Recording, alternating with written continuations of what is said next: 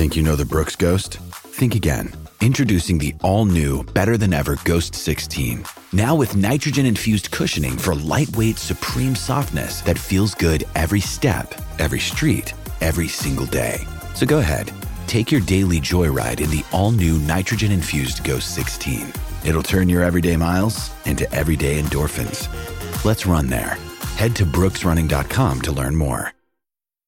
Welcome in, Hokie fans, to this week's edition of the Tech Sideline Podcast. On today's episode, we got a very special guest, Virginia Tech head football coach Brent Pry. Coach is going to answer a wide range of questions, including recent staff departures, lessons learned from a tough season, and his plans for the program going forward. That's coming up on episode 286 of the Tech Sideline Podcast, which starts right now.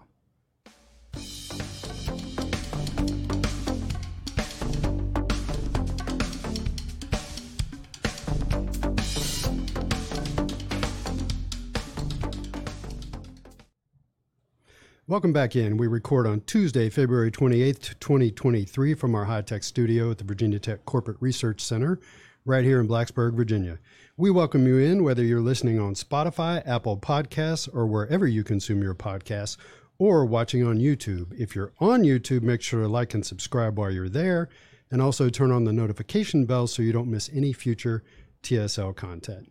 Tech Sideline is presented by First Bank & Trust Company. They're giving away one free annual TSL Pass subscription each week from January through mid-March. I think we got a couple of weeks left. So to enter, hit the link in the YouTube description or find one of their ads on the techsideline.com website. Be sure to enter every week, and remember, who you choose to bank with can make all the difference in your overall experience. First Bank & Trust Company is the bank that puts you first. Visit www.firstbank.com to learn more. So I'm Tech Sideline founder Will Stewart, and let's introduce everybody else. To my right, we've got lead analyst and columnist Chris Coleman.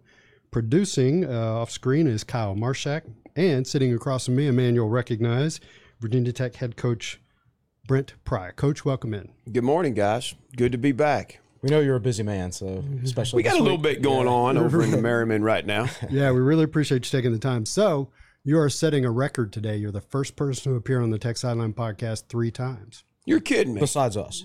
The first coach to do that, huh? Yep. Yeah. And I've only been here short time. 14 months, thereabouts. Okay. Yeah. Well, even Whit, we've had Whit twice. So you're a third timer now. Well, I'm still telling everybody I don't say no to anything. So we were over at the leadership fraternity last night from 7 to 8. Wow. About 100 students, the head of the department, some students that were really interested in development, growth. How do I be an effective leader? It was awesome. You know, it was one of those things driving over, you're like, why did I say yes to this? And then you get over there and it was awesome. And you're glad you did. Yep. They had great questions and were really into it. So I'm always doing that kind of stuff. And my wife is like, it'll be fine. Once it gets started, it'll be fine. So the first couple of times we had you on, the first time we talked about football. Yeah. And I remember at one point you said, when are the hard questions coming? Yeah. And then the second time we had you on, we didn't even talk football. We talked about other stuff. I remember that. Talked about the Allman Brothers. Yeah. I always enjoy talking about that. We'll get to that. I actually have an Allman Brothers question. But this time around, we are going to ask some more challenging questions. Yeah. But let's start with this. When you were on the last podcast, we did talk about your fanship of the Allman Brothers. Mm-hmm. And you said it was legit. You've been to over 50 concerts. So I got an email after that podcast from a guy who had a signed limited edition guitar signed by Greg Allman. And he said, I want to know if I don't want to keep it. I want to know if Coach is interested in it. So I sent the email over to, I think, the SID at the time. Is that ringing a bell? Did you wind up buying that guitar? If that email had come to me, it'd be up on the wall in my man cave. So we got to take care of that for you. So when we leave here, I'm calling Pete Morris. Well, you know, Pete's one of Pete's characteristics is he can be a little scatterbrained. So what we're going to do here is I'm going to ask a question, then I'm going to bounce it over to Chris. So we're going to go back and forth. Okay. Sometimes the questions will be connected. Other times there'll be different things. And so we had everything put together that we wanted to ask, and we actually had the staff meeting yesterday morning. Had our ducks all in a row, and then the news came out at noon that Joe Rudolph was moving on. So let's talk about that. You've had 2 staff departures in the last week. Brad Glenn to Cincinnati, great promotion for him. Yep. and Joe Rudolph to Notre Dame. So my first question for you regarding those is, when did you know and when did you find out? Can you walk us through the process of what you experienced on your end? Yeah, I can give you some more insight on it. And just out of respect to those guys, I don't want to say too much, but Brad had entertained an interview a month ago for a coordinator's job in the SEC and, in the ACC. And, so it gets the wheels turning. Okay, this is something he'll want to do if this happens. What direction do we want to go? So he did let you know. Oh, absolutely. Yeah. The guys have been great. Communication's really important to me with our players and our staff. We encourage nobody to be afraid of a hard conversation. Let's have them and work through them. We'll be better for it. Better solutions, better path to a good positive outcome. So, yeah, Brad was certainly good, and it didn't work out for him at that time, but it got Tyler and I talking, and other people that I confide in on what direction we would go, what would we want to do. So we've got a good plan there. With Joe's situation, he was very upfront. He actually had 2 interviews, one in the NFL and one with Notre Dame. The Notre Dame thing, I don't know that you could call it an interview. He's got a long history with Marcus back to Ohio State when Joe was a GA. So that was a little bit more of just is it right for both sides? And here's all the information. So Joe did that and then was with us through the weekend at the travel clinic, and he and I talked. He, Don, and the boys were going to visit about it Sunday. Whit was awesome. I spent some time going back and forth with Whit on what we can do for Joe and his family. And so Sunday afternoon, we get back from our travel clinics, and I had an appointment in the office. And then when I left there, I went to Joe's house and spent about an hour with he and Don and talked to the boys a little bit. And they were going through it. They were going through it, and certainly support Joe. The thing I would say is I don't think fans and even just in general people outside the coaching profession, I don't know that they understand or see or believe as much that coaches make decisions for a lot more reasons than the notoriety of a program, money. It's about location sometimes, about a wife, about children, about school system, about homes, about location to loved ones, about sick parents. It's like everybody just wants to drive the narrative that it's about the school or money. And, this wasn't about money for Joe and Don. This was about what was best for their family right now. Mm-hmm. So, we support Joe. We supported Brad. And to be honest, you never want to see somebody leave after a year. You want that continuity. But I will say particularly, with Joe's case, the foundation in that room is really, really good. He did a great job in a short time of laying the foundation that's necessary for a good offensive line room. So I sat in there yesterday when he had, let the O-line know, and it was certainly tough for him. It's never tough to leave a group that you're heavily invested in. All right. So the timing is difficult.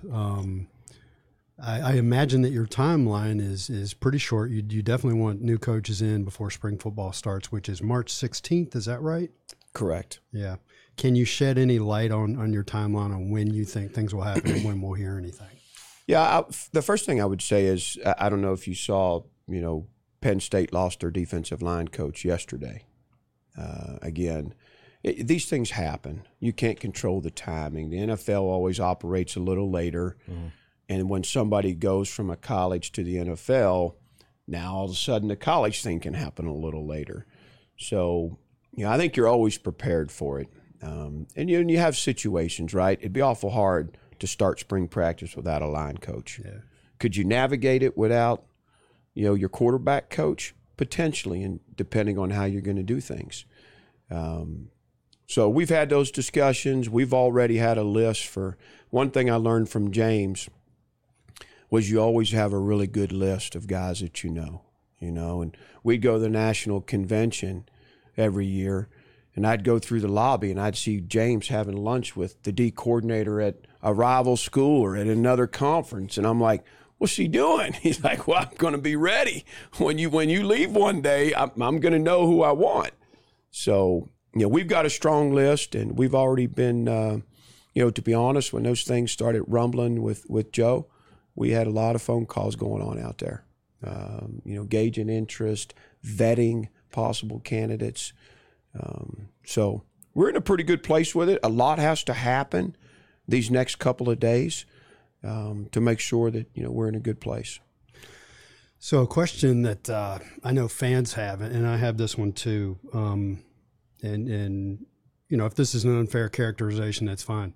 Would you say that is this a Tyler Bowen hire or a Brent Pry hire or combination? How would you describe you that? Talking about filling these two positions? Yeah. That's Tyler and I together. Yeah. With input from Stu Holt and Fontel, and you guys know it's important to me. We hire people that we know a lot about. Yeah. Same way in the recruiting process. I want to have all the information to ensure that recruit or that coach or that off-the-field staff member, that they're right for me and my vision for how we're going to do this, and that they're right for Virginia Tech. Speaking of recruiting, when you look at this list of signees from this past class, you see schools like Highland Springs, DeMatha, Bishop McDevitt. What does it mean to get guys that come out of big-time high schools like that are noted for winning a ton of games? Are those players maybe a little more advanced than other players? Do they come in with more knowledge of what it takes to win? But what's your experience there? We're very proud of that class for the reasons you're talking about. Not only are they talented, but you have a near 800 win percentage for the 26 high school players. You have 20 state championships in their high school career, and you have 22 captains out of 26 signees. So the maturity, the knowing what it takes, the standards and expectations to win, the investment, the cost, the leadership from the coaches in those schools, really important to us. I tell Lauren Johnson all the time, if we don't take a player from your program every year, I don't know what we're doing. The way they practice, the way they hold those guys accountable, the talent that's there, the way they have learned how to win, that's just one example. But we're very proud of that class, and I do think it's impactful. Yeah. Especially when you're in a situation where you're going to need to play some youth.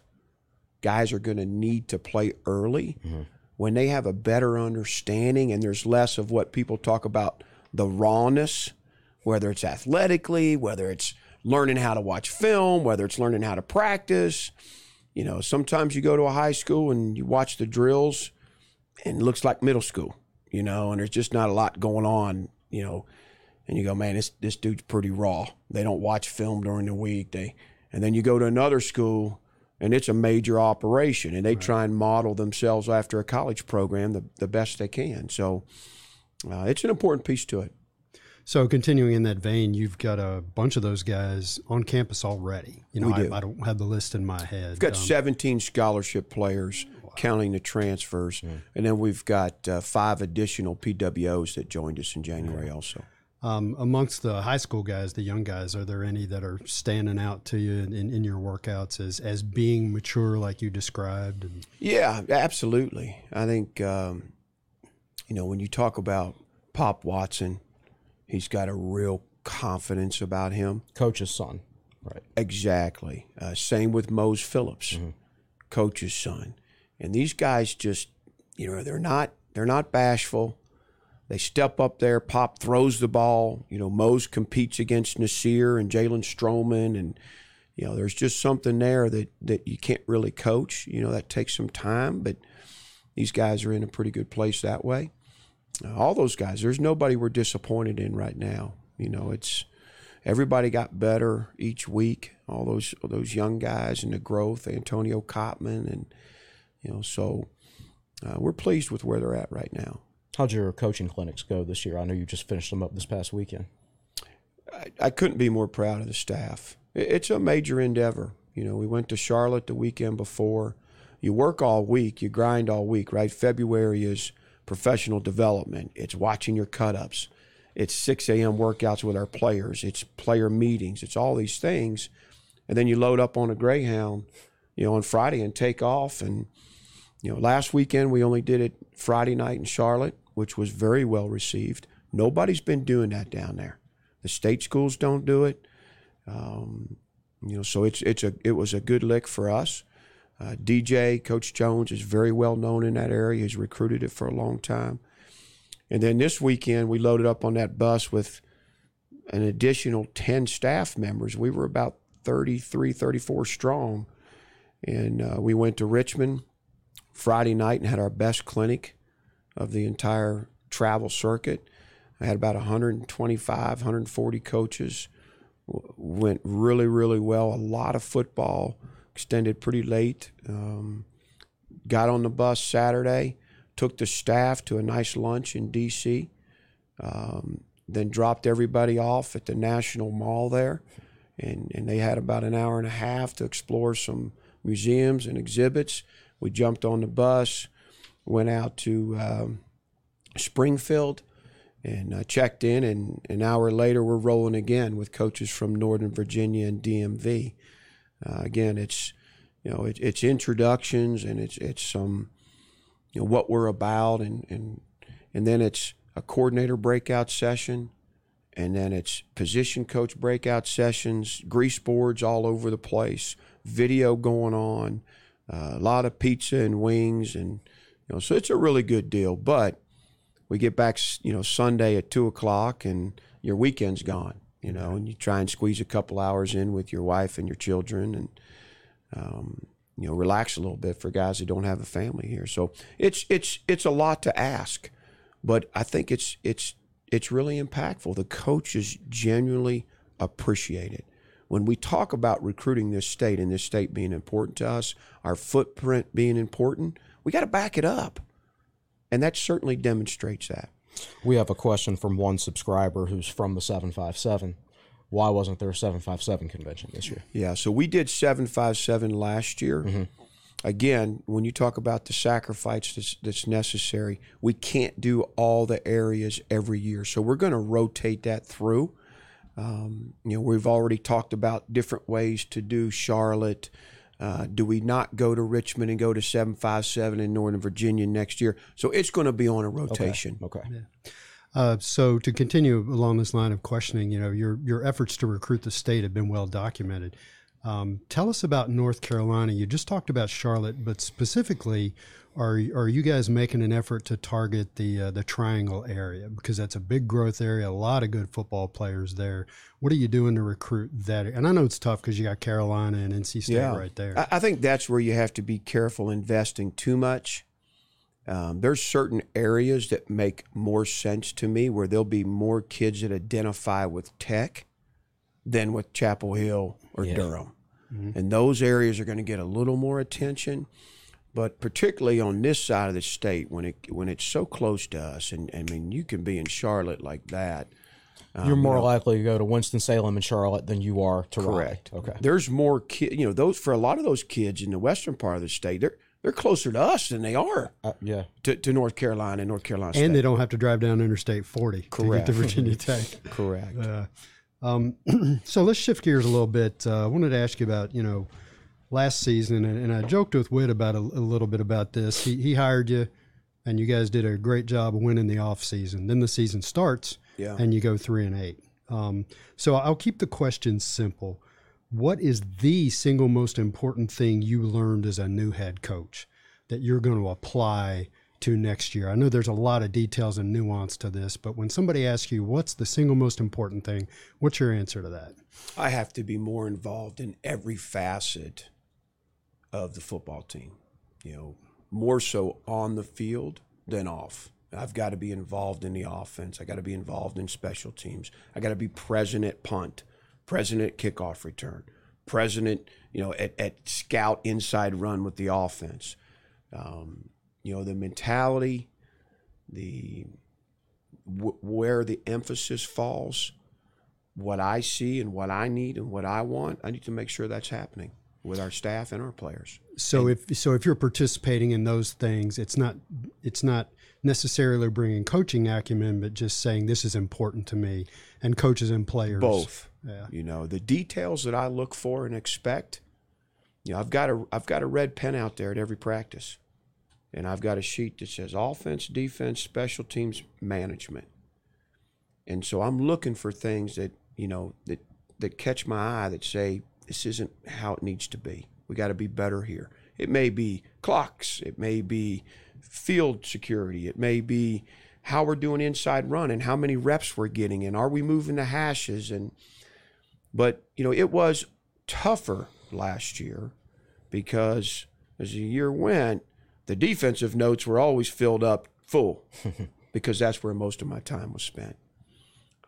Even when I was on that offensive field, I was looking over my shoulder, watching what was going on in an install period with the defense. So I thought it was important, the last game of the season, Liberty, pulling Chris in, first part of the week, listen, you're going to call the game, give you a chance to do that and know it, early on here. And even though Chris prepared each and every week as if he was going to call it, which was important, so he was ready when the opportunity came. But it gave me a chance to really be a better head coach, throughout the game, being present in each and every huddle that was taking the field. I thought you looked more engaged in that game. It felt better. It felt better. It's hard to let those defensive reins go. Number one, I love it. I love calling the defense and preparing those guys. Number two, that's kind of, you want to make sure that goes. But I don't think I gave the attention that's necessary to our offense and our special teams because of the dual row in year one. Now, if you ask me if I'd do it again, I would just do it a little differently. I would manage my time a little better and be more disciplined in time spent in the other areas. Would I still call a defense in year one? Absolutely. Would I still be in that room a lot? Absolutely. That was important to me for the long run. Did you have more fun? Well, you won the game, so of course you had fun, but did you have more fun maybe being involved with everything in the Liberty game as opposed to just calling defensive plays? I know it was a different experience, but different can be fun sometimes. It's a good question because I did have more fun, but like you said, we won.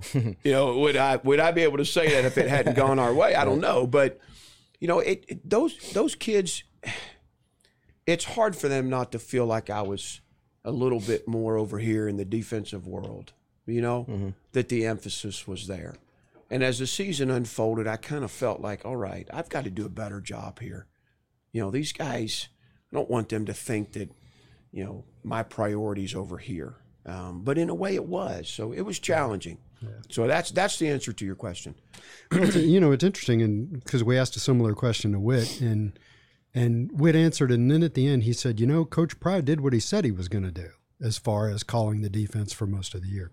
So what was we'll go positive, negative. What was the biggest positive surprise of your first year, something that went better than you thought it would? I think I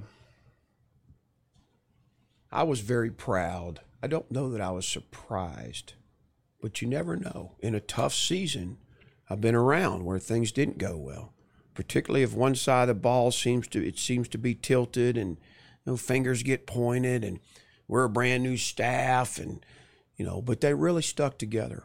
I was very proud of the kids and the staff. I don't know that I'm surprised because I expect that, but you never know how that's really going to go. Okay. What was the biggest negative surprise, something that went south that you thought was going to go better? I thought we'd be able to run the ball better. Yeah. And I think we didn't block quite well enough in the front and at tight end. We had injury issues at running back that kept us from really establishing a run game. Yeah. Will you use the quarterback more in the run game this year? Is that part of the plan going forward? I would like to. I think and when I say that, that means yes, we will.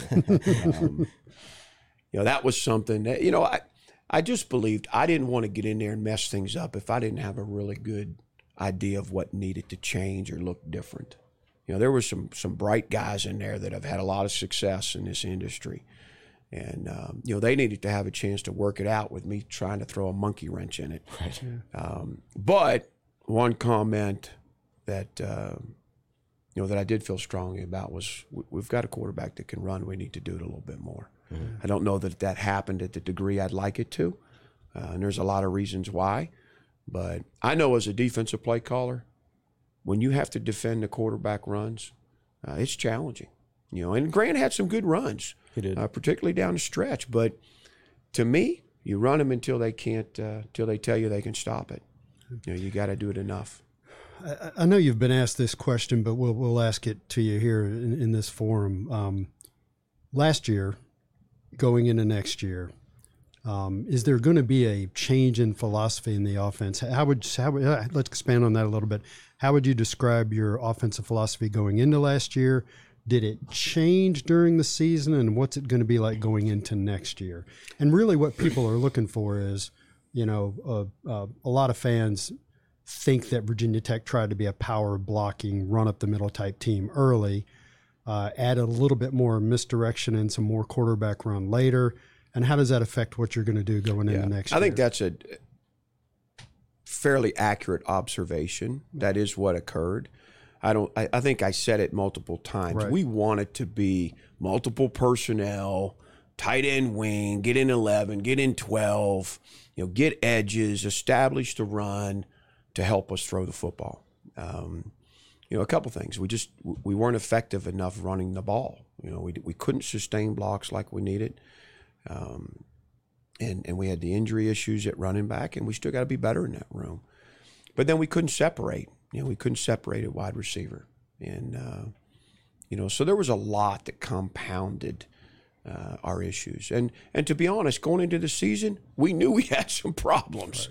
Right. But you're not going to come out there and say, well, man, we're not very good. I don't know if we can do this, or this.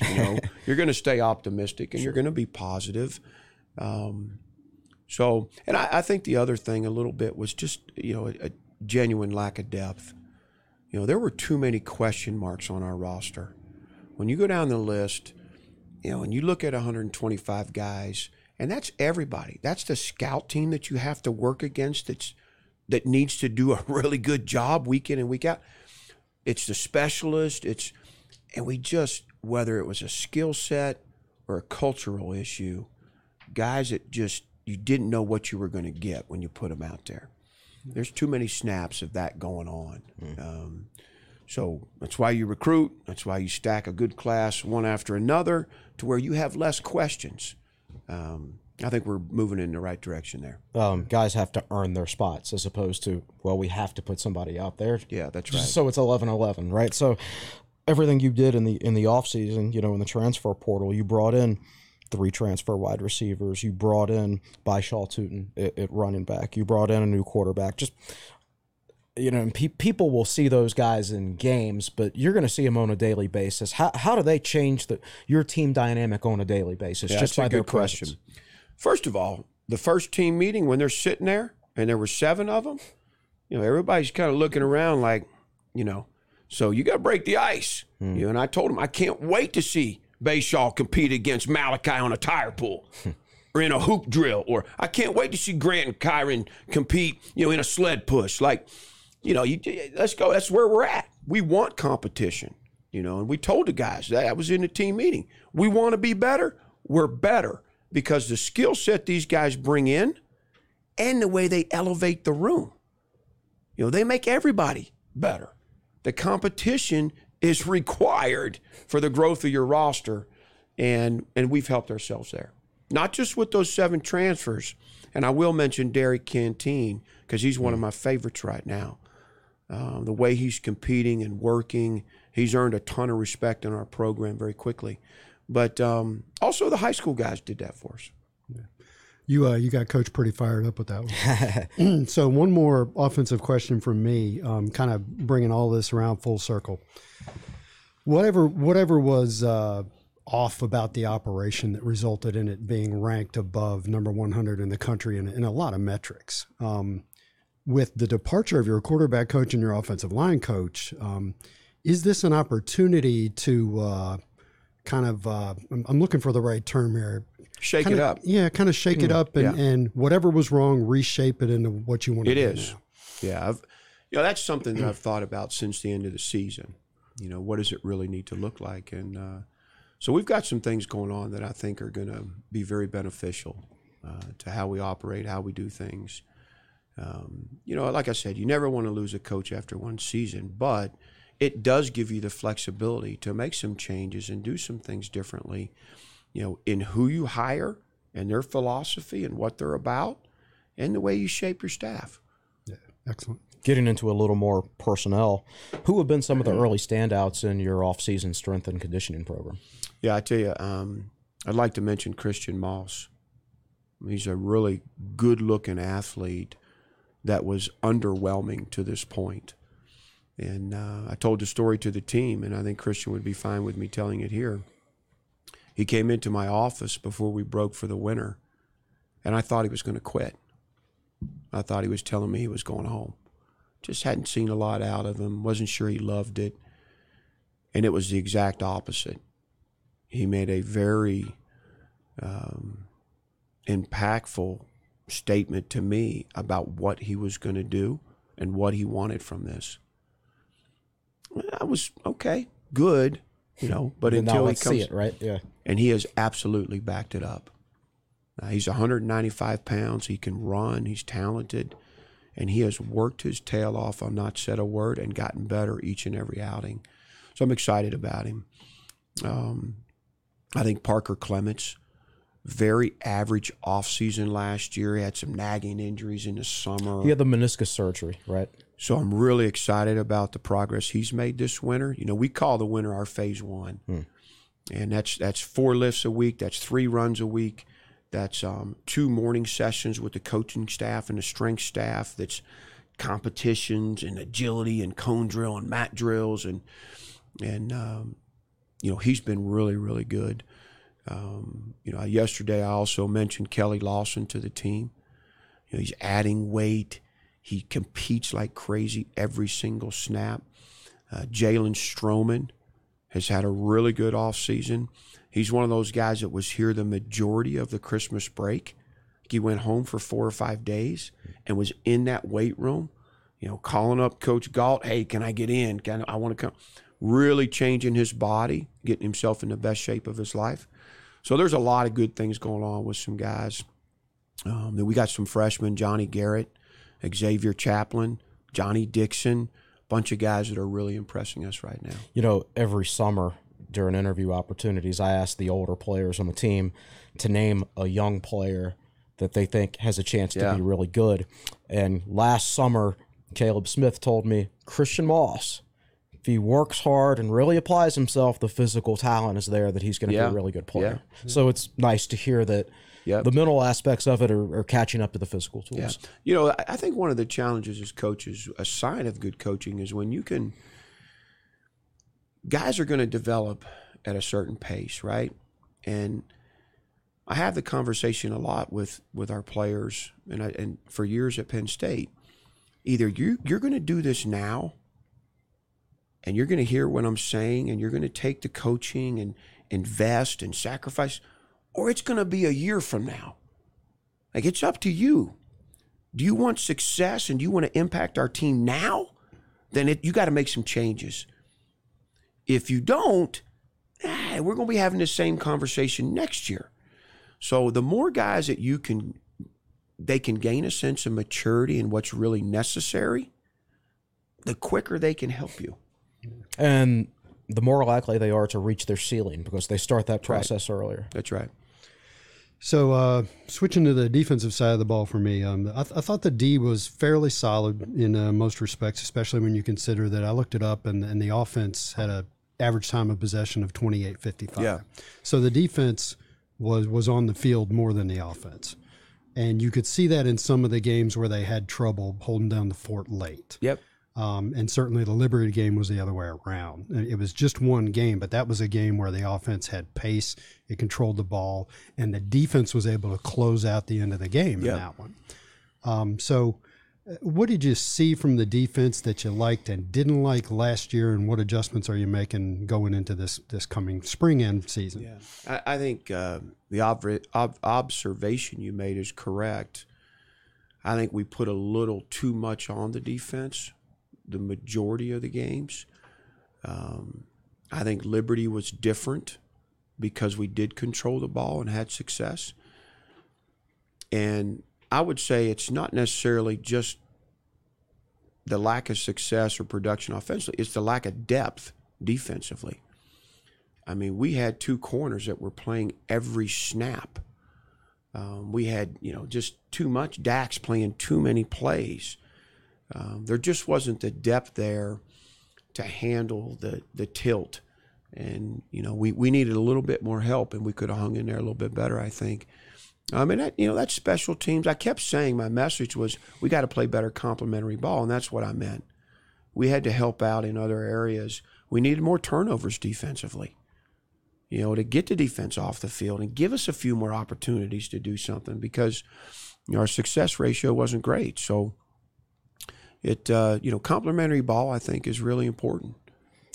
I want to go talk about the McDonald twins for a second. Yeah. Now, this predates you, but when they were originally being recruited by Tech, you can look on these guys' social media profiles, and during COVID, you can't get into a weight room, and they got their own home gym, which for a while was set up outdoors. You could actually see them lifting, and there's snow flurries coming down. Just their work ethic has always been there. They came here as 215-pound defensive backs. Now they're 240, 250-pound linebacker, defensive end. Where are they at in their development right now? They've made a lot of strides physically, but where are they now as football players?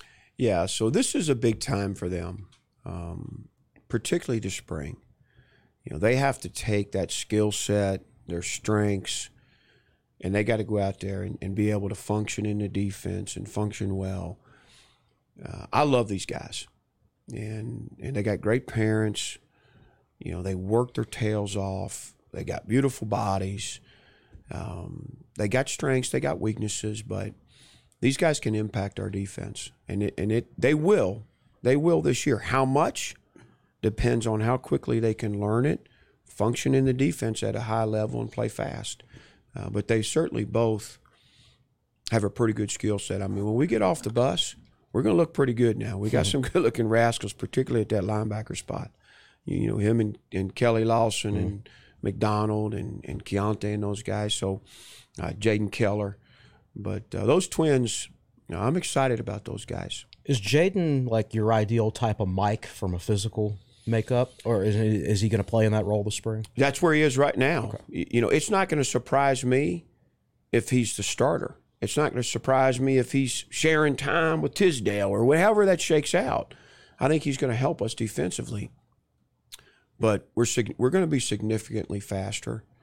He's a guy that can really run. He's got straight line speed.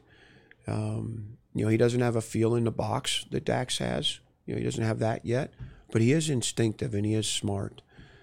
He's got part of that Mike position is communicating and leading that defense. And he's obviously got to have some growth there. But I'm excited about the spring for him. I think his brother potentially has the best pass rush ability of the group. We'll see how it shakes out this spring. But he started coming on down the stretch and flashing. He battled 2 different injuries throughout the season that kept him from really improving like we hoped he would. So we're excited about both those guys. So one of the questions that fans ask us, or one of the topics they want us to talk about with you, is the number of penalties from last season. And I felt a little sheepish because you went out and played ODU, had 15 penalties, and I actually wrote in a column, that just doesn't, you're not going to see that again. That's a one-off. And then it kind of carried through the season. Yeah. And what have you analyzed as far as that goes? What were the core reasons? And a lot of it was pre-snap, like 10 false starts against NC State, I believe. A lot of it was pre-snap. What have you done to analyze that and stomp that out and improve that part of the operation? Yeah, so specifically with our cadence, we worked on some things to make that a little bit better for the guys up front, a little bit easier on the snap count. And that happened about halfway through the season, and there was an improvement down the stretch. I think the other thing is when you've got a group that is fighting and scraping to try and make a play, to try and do what's asked, to try and win a game, they get outside the box. They almost try too hard, and things happen that, that work against us when, you got to play with a purpose. You got to play with a purpose when the ball's snapped, but also before the snap. You got to be locked in. You got to focus. You don't have to do more than what's asked of you. And I think the guys were pushing. They were pressing to make plays, to make things happen. They were anxious. So to reel them back in, that's my job. And I think there's been an improvement there. And I also think having those penalty runs on Sundays, that made a difference too down the stretch. Yeah. Mansour Delane had a great freshman season, particularly impressive considering he missed most of the preseason. Was there a point where you realized and it really clicked in your head, you're like, wow, that guy's a really good player. He's like one of my old Penn State guys, right? Yeah. Was there a point where you're like, okay, this guy has to be on the field? Do you remember like anything specific about that, or was it more of a gradual? The first thing I remember about Mansour is he was in a blue jersey, non-contact. So he was able to do 7-on-7.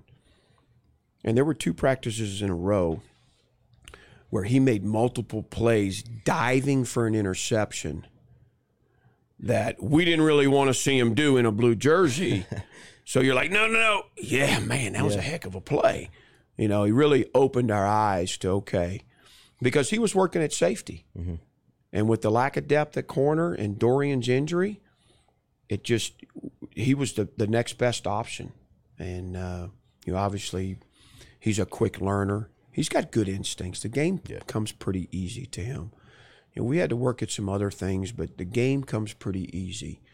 I think you'll continue to see him make plays for us. With Dorian Strong, Canteen, and Delane all there now, who plays the nickel role? Is that something Canteen does, or is that more Delane? Does he slide inside on those situations? Yeah, both those guys are options, and good options. I think Canteen has a strong history at that position.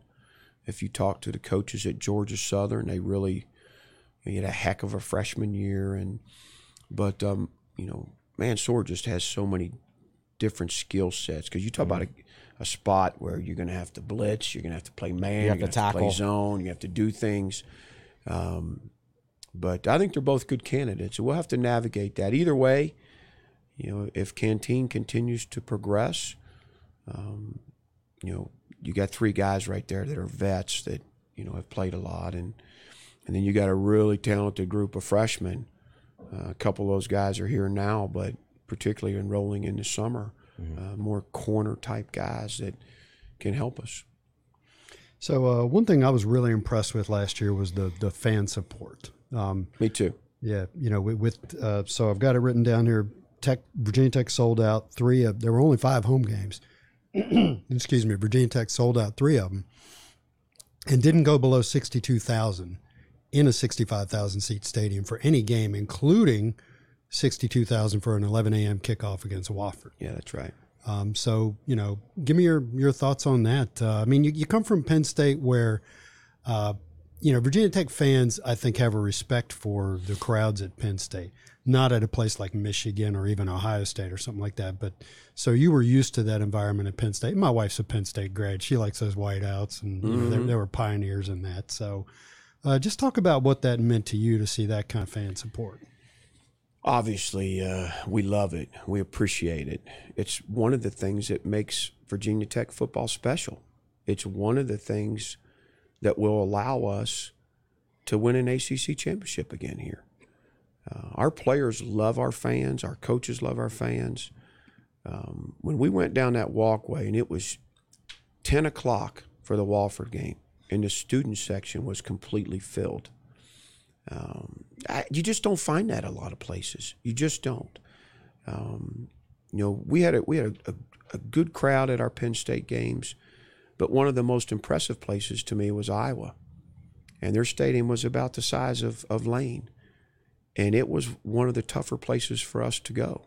And I believe we can have that here. You know, we got folks that are going to stand up, and they're in sweatshirts and blue jeans, and they're going to be cheering and hollering. And, you know, some of those places, they got 100,000, but they sit in their seats, and, you know, they're not throwing fists in the air. They're hand clapping and, you know, having sidebar conversations, but not in Lane Stadium. So we're very appreciative, very proud. It's a great selling point on the recruiting trail. We show those videos of the entrance and the stadium. And, I mean, that's high school kids. They want to go somewhere where they can play in front of a crowd like that. So, you know, we talk about it all the time as a team and as a staff. When we get this thing rolling, how awesome it's going to be for our crowd, our fan base, for everybody involved. When you look within your 6-hour radius, if you drive north from Blacksburg, you got to go all the way to Penn State before you find an atmosphere like that. You got to go all the way south to Clemson in South Carolina before you can find an atmosphere like that. There's a lot of good football players in between. And, you know, I feel like when you're recruiting against UVA, you're recruiting against North Carolina, even NC State, that's a decided advantage for Virginia Tech. It is. Yeah, it is. I think, you know, when you can couple that with a winning program, you got a pretty strong deal. You couple those two things with good people, good coaches that are relational, you got some really important ingredients to going out on the recruiting trail and having a lot of success. Well, you mentioned injuries at running back earlier in the podcast. Bishal Tootin, he's got a little bit of a different build than those running backs you put out there last year. It's like he was born to be a running back. He looks like he has that exact look. Yeah. Yep. What does he bring to the table? He does not. He seemed out of place in FCS football to me. Yeah, and that happens. You know, recruiting's not an exact science, and he's got an interesting story. So does Quan Felton about why they ended up where they ended up. But Bishal is he's very good at everything. Mm-hmm. He can catch the ball.